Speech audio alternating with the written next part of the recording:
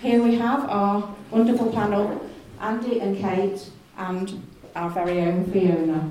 I'm going to hand you over now to Fiona.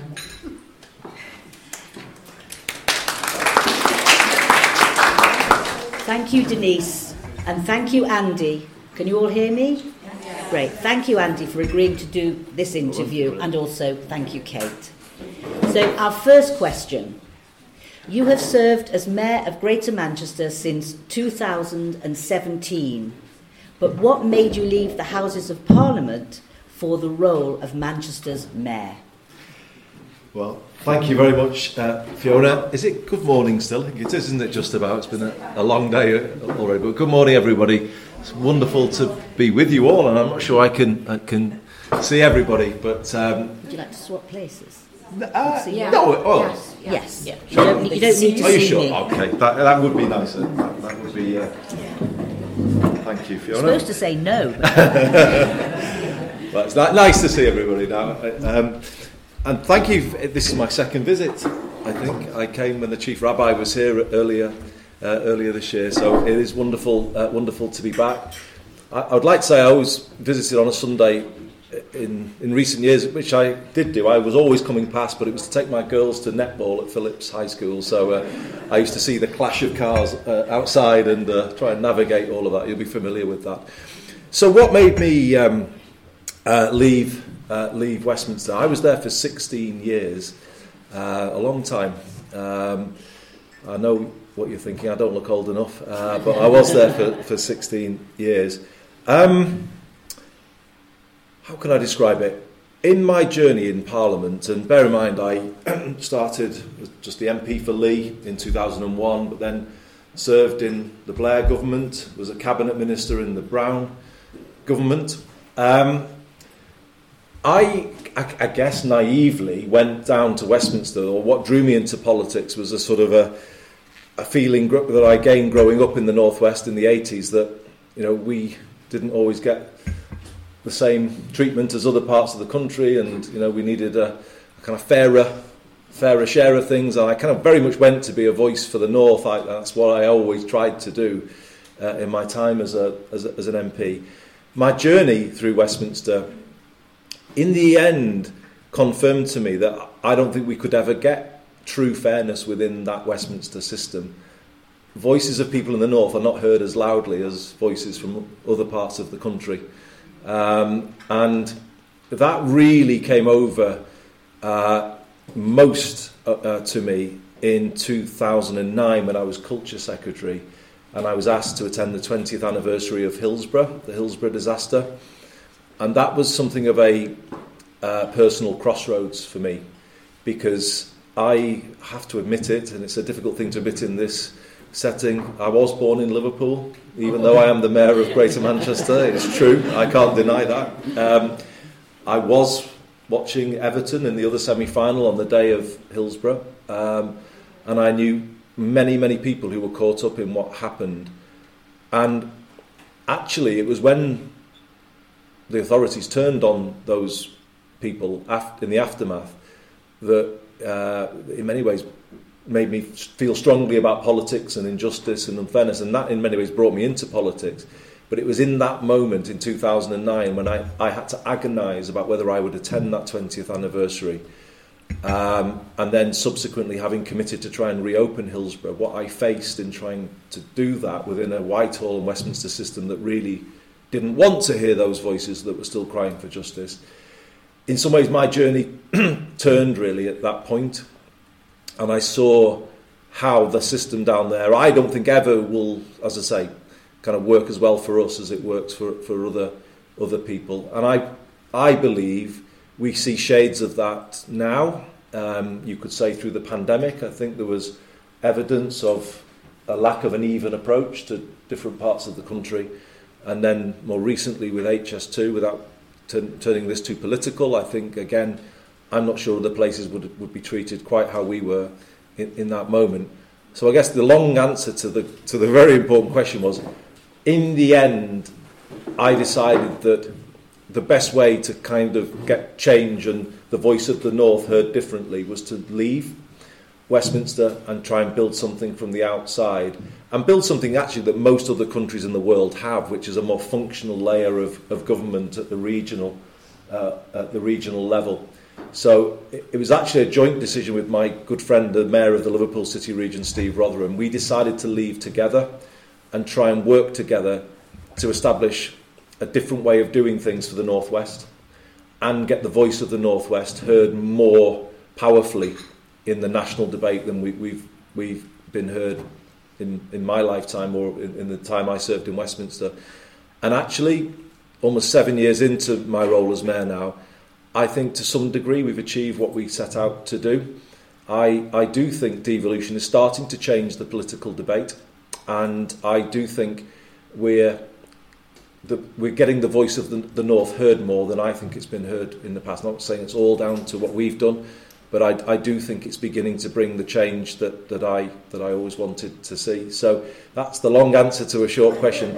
I kind of fell out of love with the Westminster system, to be honest with you, through all of that. And one final just reflection is, the trouble with it is, there's many issues with it, but one is, as you experience it personally as an MP, and Kate obviously would have her own reflections, but I guess some of them will be similar to what I'm saying. The system can make you feel fraudulent at times because it gives you lines to take that you then must go out and use in media interviews. It gives you a 3-line whip that you have to kind of follow as a voting member of the House of Commons. If you're constantly taking some other people's lines to take, or constantly voting for things that you may half believe in or 2/3 believe in, but not fully, in the end it can leave you feeling, who am I? How are people perceiving me? And I do think the Westminster system does that to people who spend a long time there. You can't speak often freely for yourself and in a way that you can in the role that I'm in now. So a very long answer to a very good question. In the last 7 or so years as Mayor of Greater Manchester, I've been much happier in my professional life than I ever was in Westminster. I feel that I'm doing things that are, if you like, authentic and connected to what I always wanted to do. And I can't see myself going back anytime soon.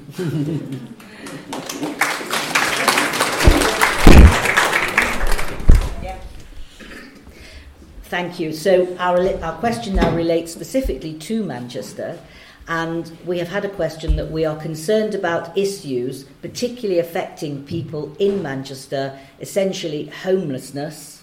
And I know this is a cause that's so important to you that you donate 15% of your annual salary to this cause, and also knife crime. So is there anything we could or should be doing to help, especially with regard to the young? Again, a great question, Fiona, and I don't know, Kate, whether you would like to pick up the points as well about knife crime. We do face some really serious social challenges, as you will all know. And I think what we have proved is that by working in the way that we're now working in Greater Manchester, we can actually develop better solutions to some of those challenges. So homelessness is definitely an example. If I go back to the period just before I was elected, I was working really closely with Ivan Lewis, who is somebody who would be well known to people here. If you remember, Ivan had stood with Tony Lloyd against me, but the three of us had stood against each other to be the first mayor, and we actually never fell out, and we've always got on, the three of us, and we carried on working together, and particularly on homelessness. Ivan kind of took forward a lot of work for us on that issue, and Kevin, as was mentioned was working closely with Ivan, and he had the idea, which went in my first manifesto, that we should establish a homelessness action network. So it being such a big issue, what we needed to do is unite public, private, voluntary community and faith organisations in a network to kind of maximise what we could bring to tackle the issue. And that network still exists today, the Greater Manchester Homelessness Action Network. And I would say that has been a massive inspiration to us in terms of how you can increase the power of the place if you network everybody in those different sectors and then everybody pulls together in the same direction to deal with the issue. It's led to us establishing something called a bed every night. So this is now a Greater Manchester scheme that's been running for 4 years now.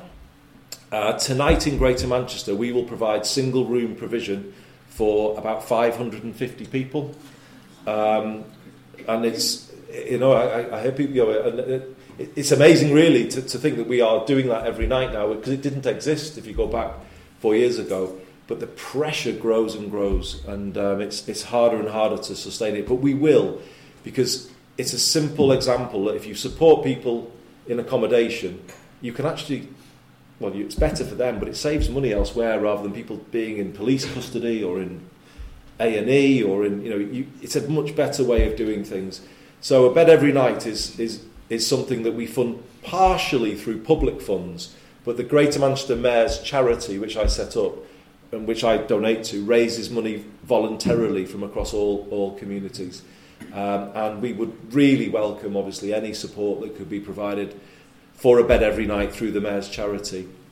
Or indeed, the congregation could become a member of the Greater Manchester Homelessness Action Network and plug into what's being done there, because there is a big group of faith organisations who are helping us as well. On knife crime, we'll pass the microphone to Kate, but just to say, I don't know if everybody in the room has got to know our new Chief Constable yet. I say new, but he's not so new really anymore. He's a couple of years into his role now. He is bringing about a massive change to Greater Manchester in terms of a much more proactive approach to policing. And knife crime, on the latest figures, is actually down. And people might be sceptical about that, but it is. And one of the reasons for that is we have supported Stephen Watson and his team in making much greater use of stop and search powers in the city region. Now, that can be controversial in some places, but if done in the right way, it's a really important tool. If there are more weapons on the streets, it follows that those weapons need to be apprehended. And GMP have increased use of stop and search quite significantly, but without a similar rise in complaints about it. So I would say there is growing evidence that our police force are in a much better place than they were. I think Kate and I are both subscribers to the old doctrine of tough on crime, tough on the causes of crime. And that definitely, we've got a police force that is more tough on crime than I think we've seen in recent times. But Kate, I'll hand over to you. Yeah, thank you. So I'm sorry I can't see everyone in the room, but my responsibilities are to act on Andy's behalf in relation to his role as Police and Crime Commissioner. So I oversee Greater Manchester Police and the criminal justice system in Greater Manchester, and in particular in my team I have the Violence Reduction Unit, and we're about to publish a new 10-year strategy which absolutely at its heart, Fiona, as you've said in your question, has investing in young people as our priority. So alongside the policing and the enforcement that Andy has spoken about, and which has been really important, and we've got a specialist team of young officers who are out on the streets all the time, engaging with young people, trying to find out if they are becoming involved in violence or using weapons and disrupting and bringing those young people onto a better path. And along with that policing response, we are already investing, and we are now setting out our 10-year plan to maintain and grow that investment in preventative programmes with young people. So we fund a lot of youth activities, and we want to do more. We fund, Andy and I have been having a bit of a disagreement about this, we fund a lot of boxing clubs. I said, what about the people who don't want to do boxing, which would definitely include me, but actually those are really good facilities for getting young people off the streets into a disciplined environment where they can use their physical strength and get some of their anger out in a safe place and with trusted adults around, and that is really key. Some of these young people don't have trusted adults in their home and private lives, but they can form those relationships with the adults they meet in those clubs, and sport is a really important way we're engaging with young people. Another really important thing that I think we all know is that young people need to have hope for the future. If they can't see a decent route forward, that they can go on to further study, that they can get a decent job, that they can have their own home and their own family in time, then they give up and they get involved in all the wrong things.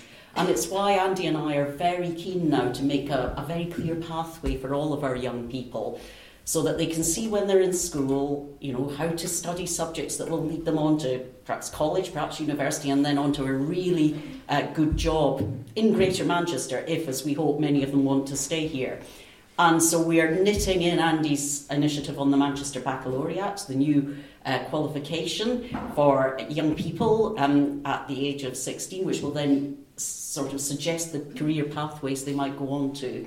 And we're also very keen to make sure that we give support to parents and families. So we've just invested in a new service for parents who might be worried that their child is becoming involved in violence, so that they can ring up for advice, a bit of counselling, be told where they could go for more help. Just talk about some of the concerns that they've got. Talk to other parents who've been through the same thing. I just want to finish, though, by saying, as Andy says, numbers are coming down, and that's really good. Every attack with a knife, every death from a knife attack is an absolute tragedy for the family who lose a loved one, and for other families, including that of the kid that was carrying the knife. But I want to stress that the vast, vast majority of our young people do not carry weapons. They've got no intention of getting involved in violence, and our young people are a real asset for us in this city, and we want to invest in them. Some young people carry a knife through fear, yeah. Protection. Just add to that. Yeah. I was in a meeting with young people. I think you were there, Kate, and the person was a mum who'd lost her son through knife crime, and it was at Lancashire County Cricket Club, and she stood up and said, I want to know how many people you think carry knives. And she said, everybody put their hand up if you think it's 20% of your age group carry knives. And a lot of hands went up. And then she said, who thinks it's 30? And then a lot more hands went up. Who thinks it's 50? And even more hands were still going up at that point. And she said the actual number is less than 2%. And she was saying the point of the exercise is it's fear that is making a lot of young people hear all this, they hear what's going on, and then they think they have to protect themselves. Or, sadly, as a feature of our times, they look on their phones at night and there's been a fight at the school, and there's all of the after comment that comes from that, and then they think, I'll be tomorrow if I go to school. Then they carry. And that's the sort of thing we've got to stop, isn't it? The sort of fear that young people have got about living and growing up these days.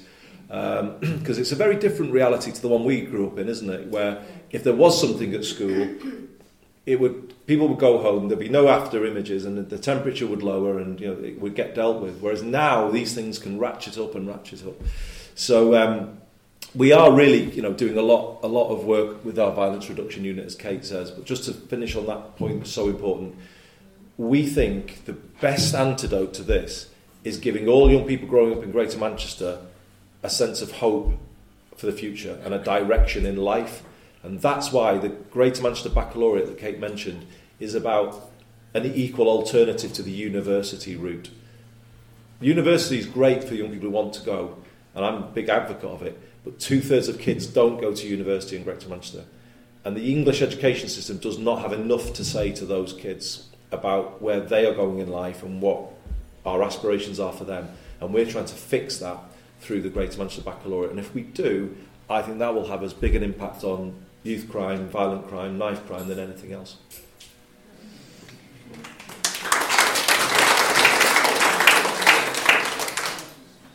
A much lighter question. Jewish music comes from all over the world. What is the song from your life that always makes you happy? I love Jewish music, by the way, and some of the singing that I don't know, it sends me into a sort of another world sometimes. It's also sorrowful at times, but that makes me.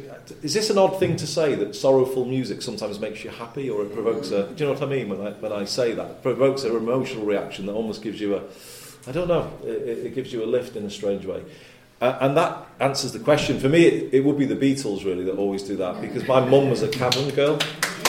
So when I was growing up, the Beatles were always on in our house, always.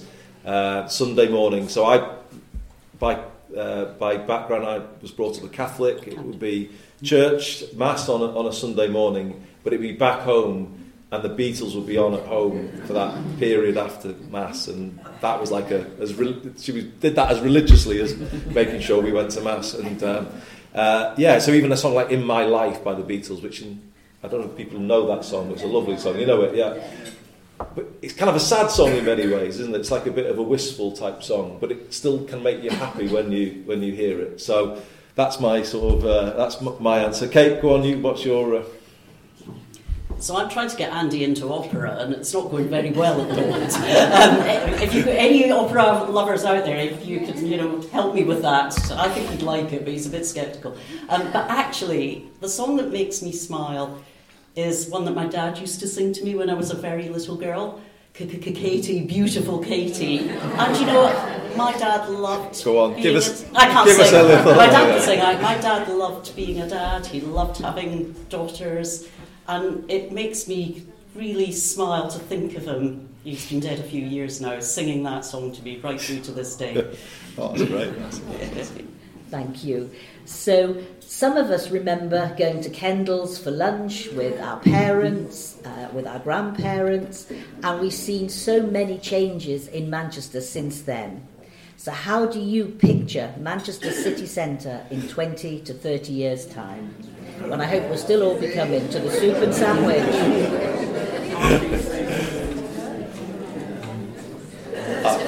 That's a good... I hope I'm still around to picture it. I'll make you a promise today. Kate and I will make a promise. Piccadilly Gardens will be better, won't it? It will.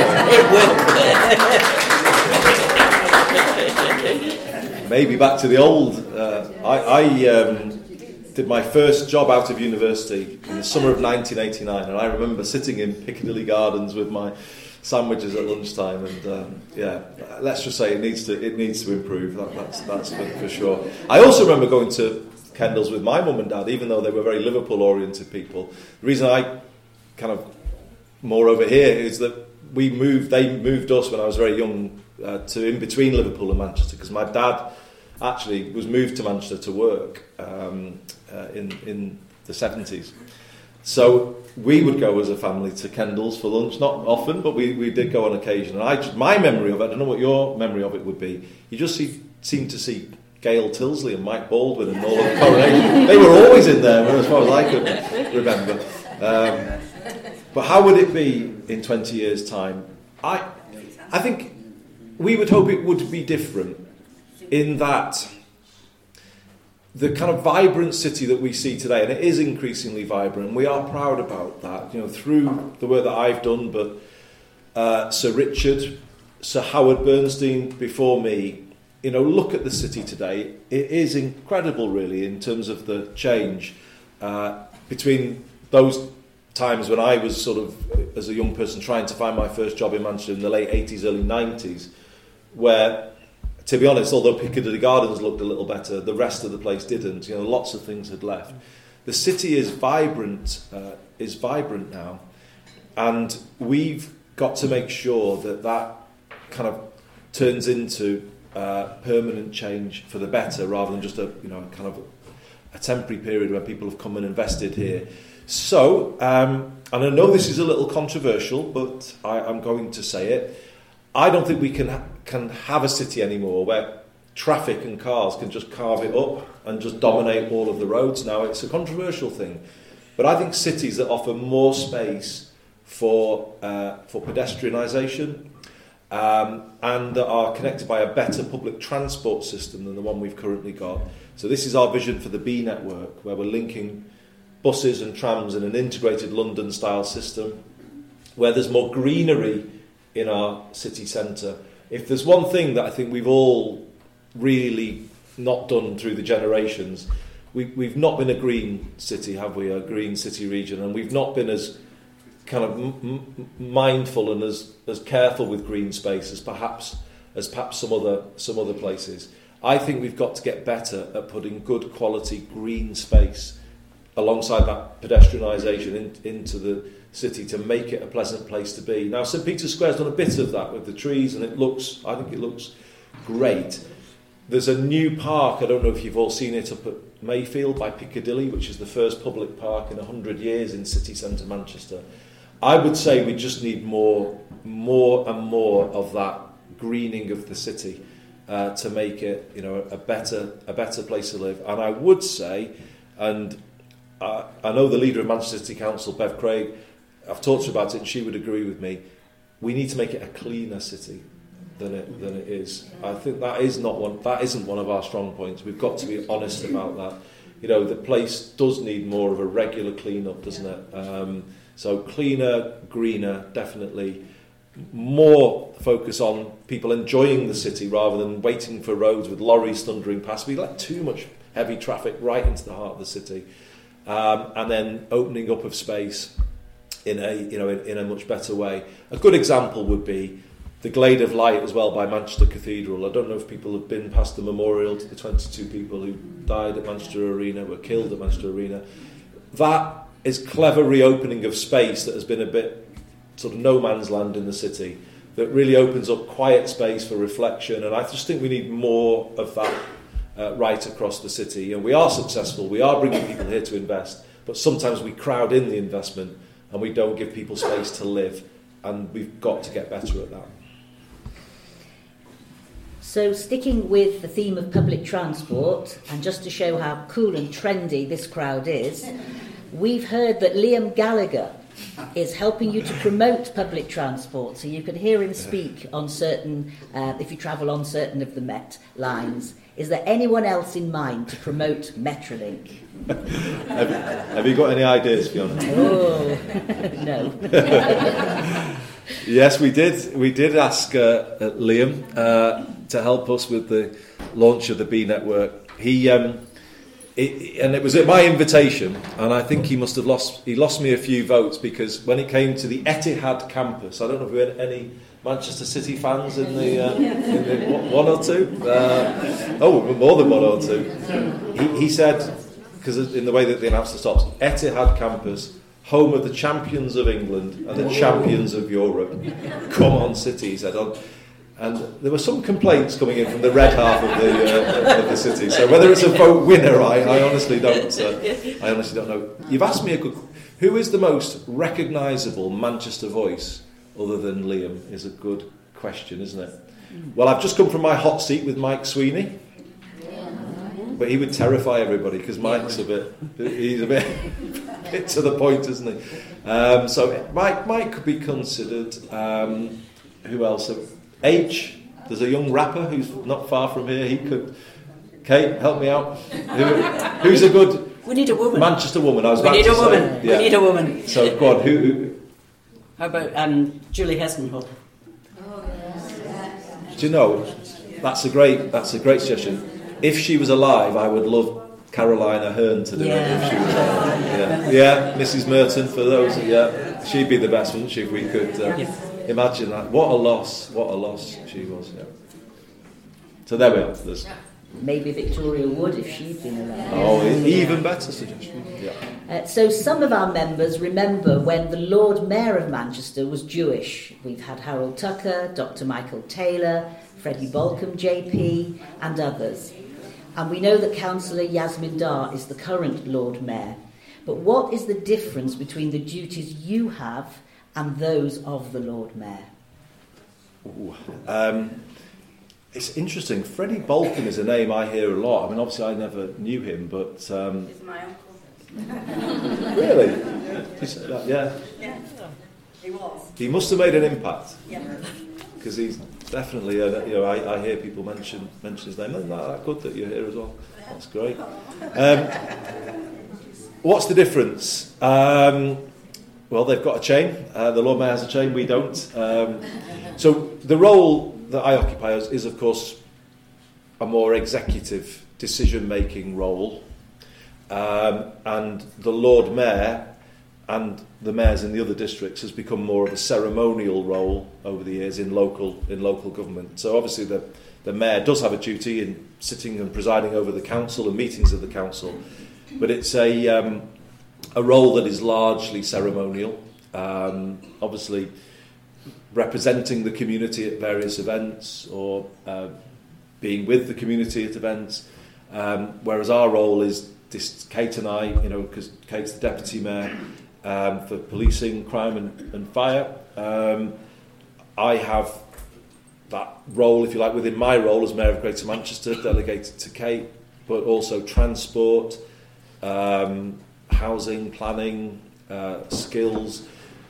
Greater Manchester now has got quite an extensive devolution deal, and actually we signed a new deal with the government earlier this year, which will give us much more extensive powers over our own affairs.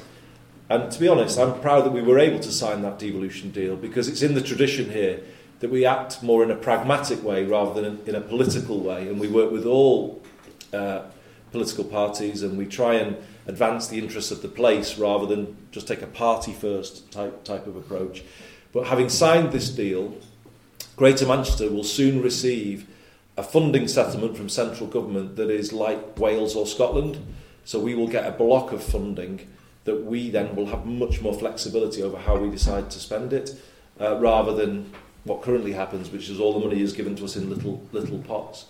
So as we move into that world, the power I will have working, and it's not just me on my own, by the way, I chair the Greater Manchester Combined Authority, which is the 10 districts of Greater Manchester. The 10 leaders make up the GMCA, and I'm, if you like, the 11th member, but the chair of it. And what we're always trying to do is decide together what's the right direction of travel for Greater Manchester. So the truth of it is, without being disrespectful to Yasmin or any of her predecessors as Lord Mayor, the powers of the Mayor of Greater Manchester are significant and are likely to grow quite a lot in the coming time. And it's a role that I wouldn't say runs everything in the city region, but it has a bearing on lots of facets of life. It's a decision-making role rather than a ceremonial role, and that in the end is the clearest explanation of the difference. Thank you. So we have two last questions that have been submitted, and they both concern Israel and the Middle East and the Manchester jury. So I'm going to put them together for you to answer. So the first question is, what is being done to secure safety in Manchester for minorities in the light of the Middle East tensions?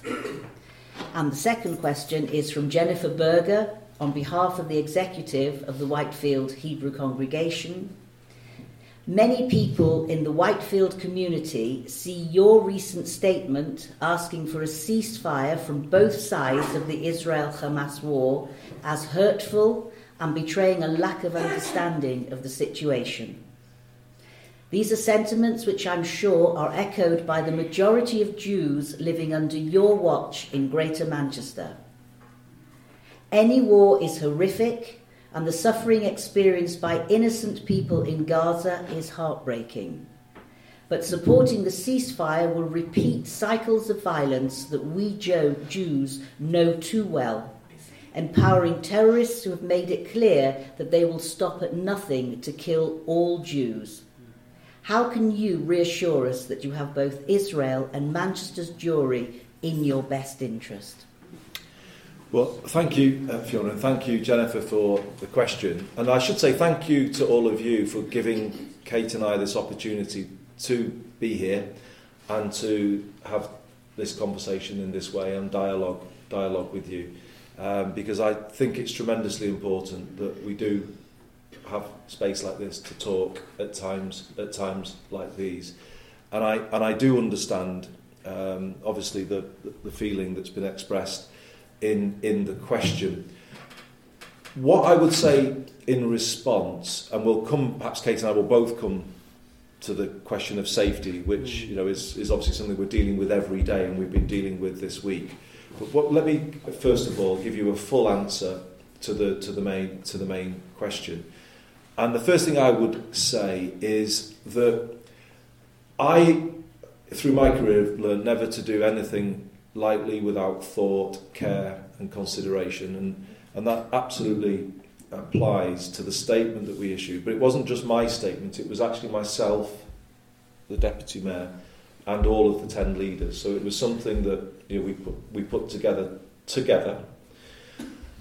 And if you read it, I don't know if you have had the chance to read it, I hope you'll see in it some of the care that I just alluded to, in that we took great pains to start by saying we consider the attacks of the 7th of October abhorrent, and we absolutely fully support Israel's right to take action against Hamas.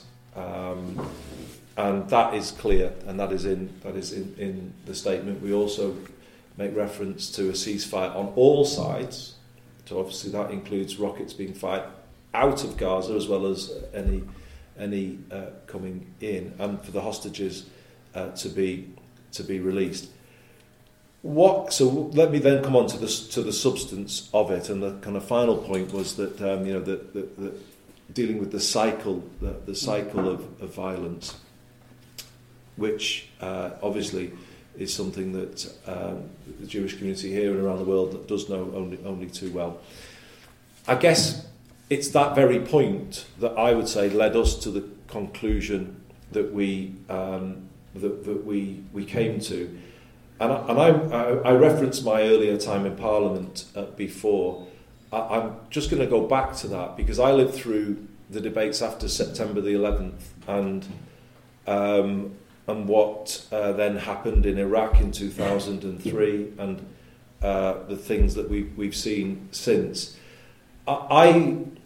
My concern, reflecting on that experience and remembering at the time the kind of people said that this would deal with was then Al-Qaeda and would end the cycle of terrorism and violence. I don't think it's possible to say that is what happened, and I would say that what happened in Iraq probably did the opposite, actually, in that, if you like, other people, particularly the Muslim community, would have seen something that they would have considered unjust, and then that kind of builds that sort of that reaction and the sense of injustice, and actually can create generational cycles of violence because of that.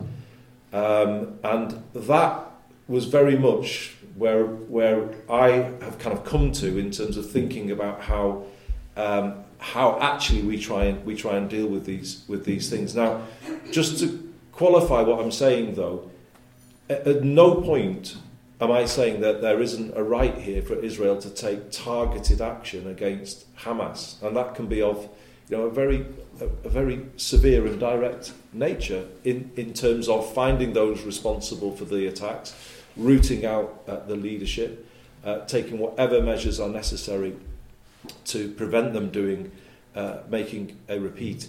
But in the end, my worry would be in terms of what we've seen since, and obviously now in the death toll on the Palestinian side, that actually becomes cyclical, to use that point, that the kind of the communities and the younger generation will just kind of then be the conflict passes on and it passes on and it passes on, because they see that it would go beyond the Hamas and it would in the end become something that is experienced by innocent civilians and children. And now that is what we were trying to articulate.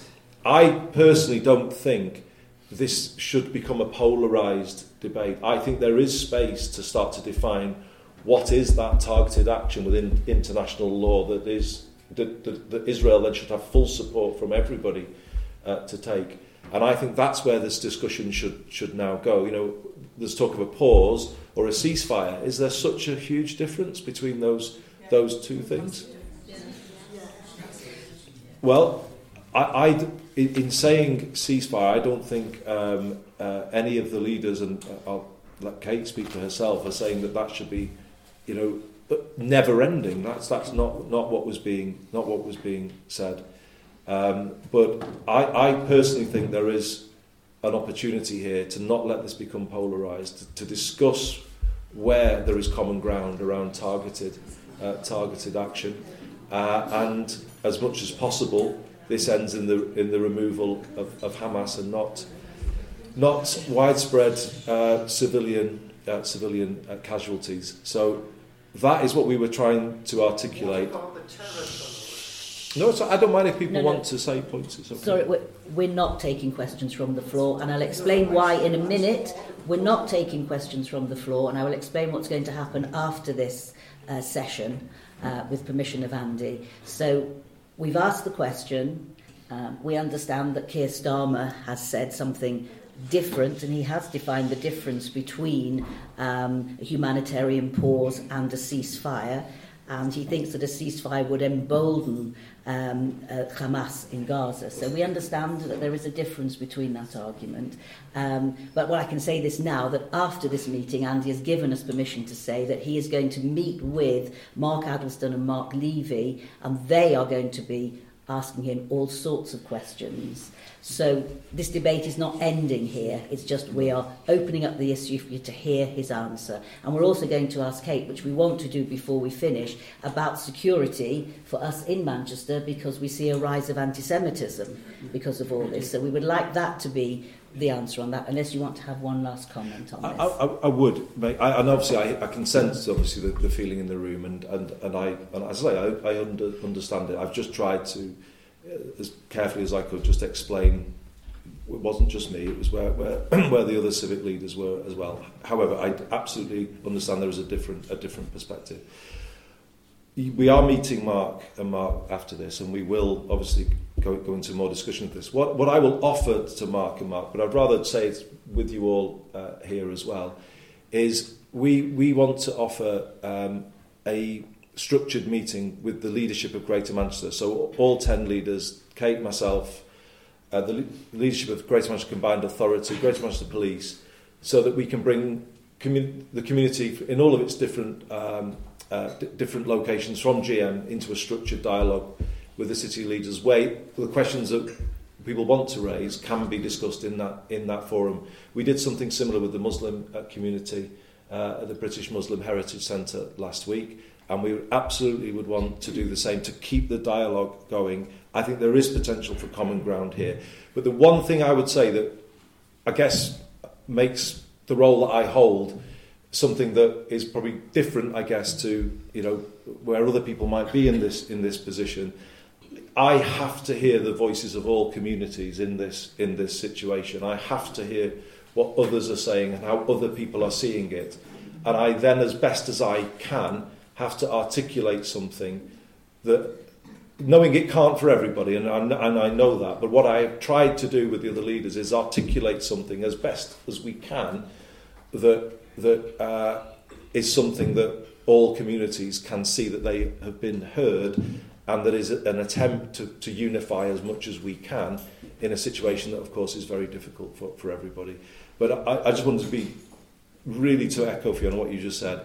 We will make that offer to Mark and Mark. We want to continue to discuss these things as much as we can, as openly as we can, listening, hearing perspectives that we may not understand fully, and that's the purpose of that, and also taking action very directly to ensure that there is no anti-Semitism ever on our streets, and that action is taken to support the community, such as Kate and I did this week when the poster was removed in a part of the city region, and we immediately issued a statement about that, and will continue to act in that way as we go forward.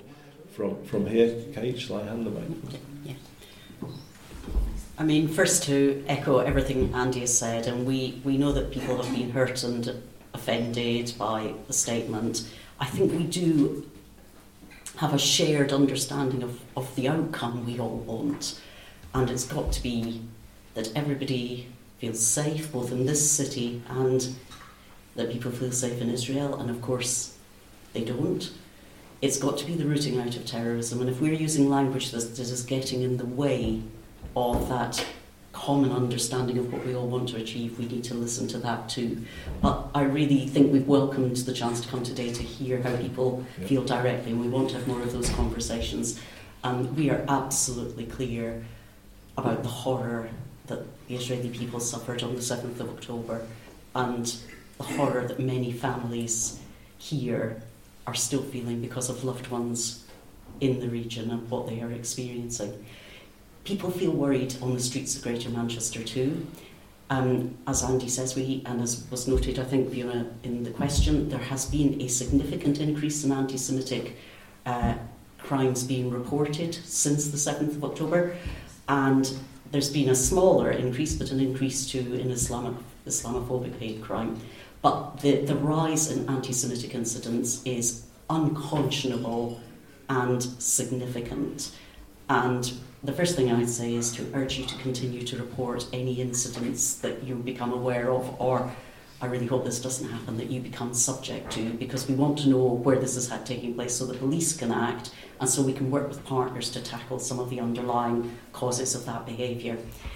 The police are very mindful that people have the right to protest in this country, they have the right to display flags, but not in a way that fosters hate or division or promotes terrorism. And in any instance when they see that happening, they will use the full force of the law to act. And the Chief Constable is absolutely clear about that, about keeping the peace, about protecting people's safety and security, and about bearing down hard on any incidences of hate crime, abuse, support for terrorism, support for proscribed organisations. That will not be tolerated on the streets of Greater Manchester.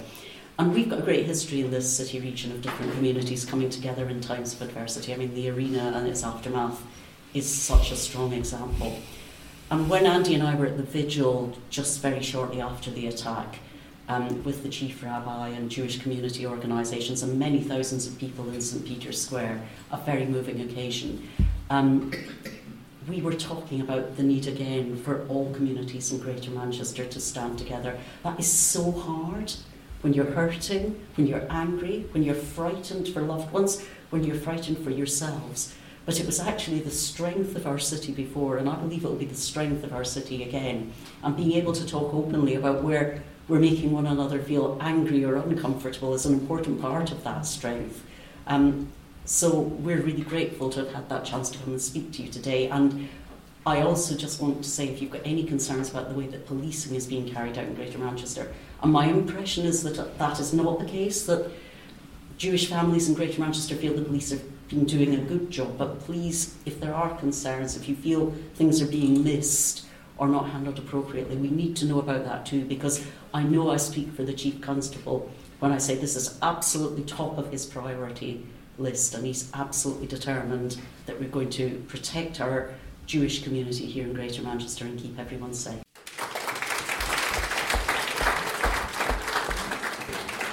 So we're going to close it there because Andy is now going to meet with the two Marks, but we want to thank you for agreeing to be interviewed. Thank you, Kate, for coming. I know we've discussed some serious concerns and some not so serious concerns, and we understand that whilst this forum cannot resolve matters, there is no doubt that many of the points considered here will be discussed and will be challenged going forward. So thank you very much indeed. Thank you, and thank you, Fiona. Rabbi, would you like to come forward to lead us in the Hatikvah?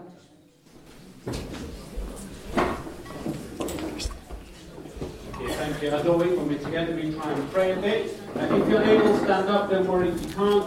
We're going to sing Hatikvah, prayer for hope and solidarity with Israel, followed by God Save the King. Okay, so if you don't know the words, it should be out there in front of you. Remember, Hatikvah is not just the Israel national anthem, it's actually a prayer and a declaration of our love for the land and love for the people.